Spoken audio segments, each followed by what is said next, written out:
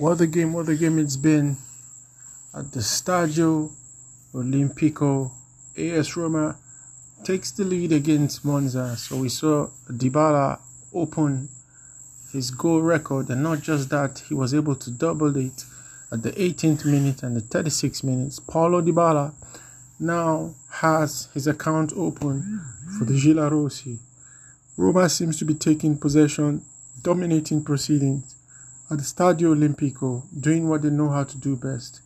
Indeed, this is a strong team, much more better team than the previous season, and there's a lot more still to come in the second half. So far, so good. AS Roma leads Monza by 2-0. Both goals scored by talisman Paulo Dybala of AS Roma. Until I come your way at the concluding of proceedings, my name is McDonald Hammond. See you soon. Bye-bye.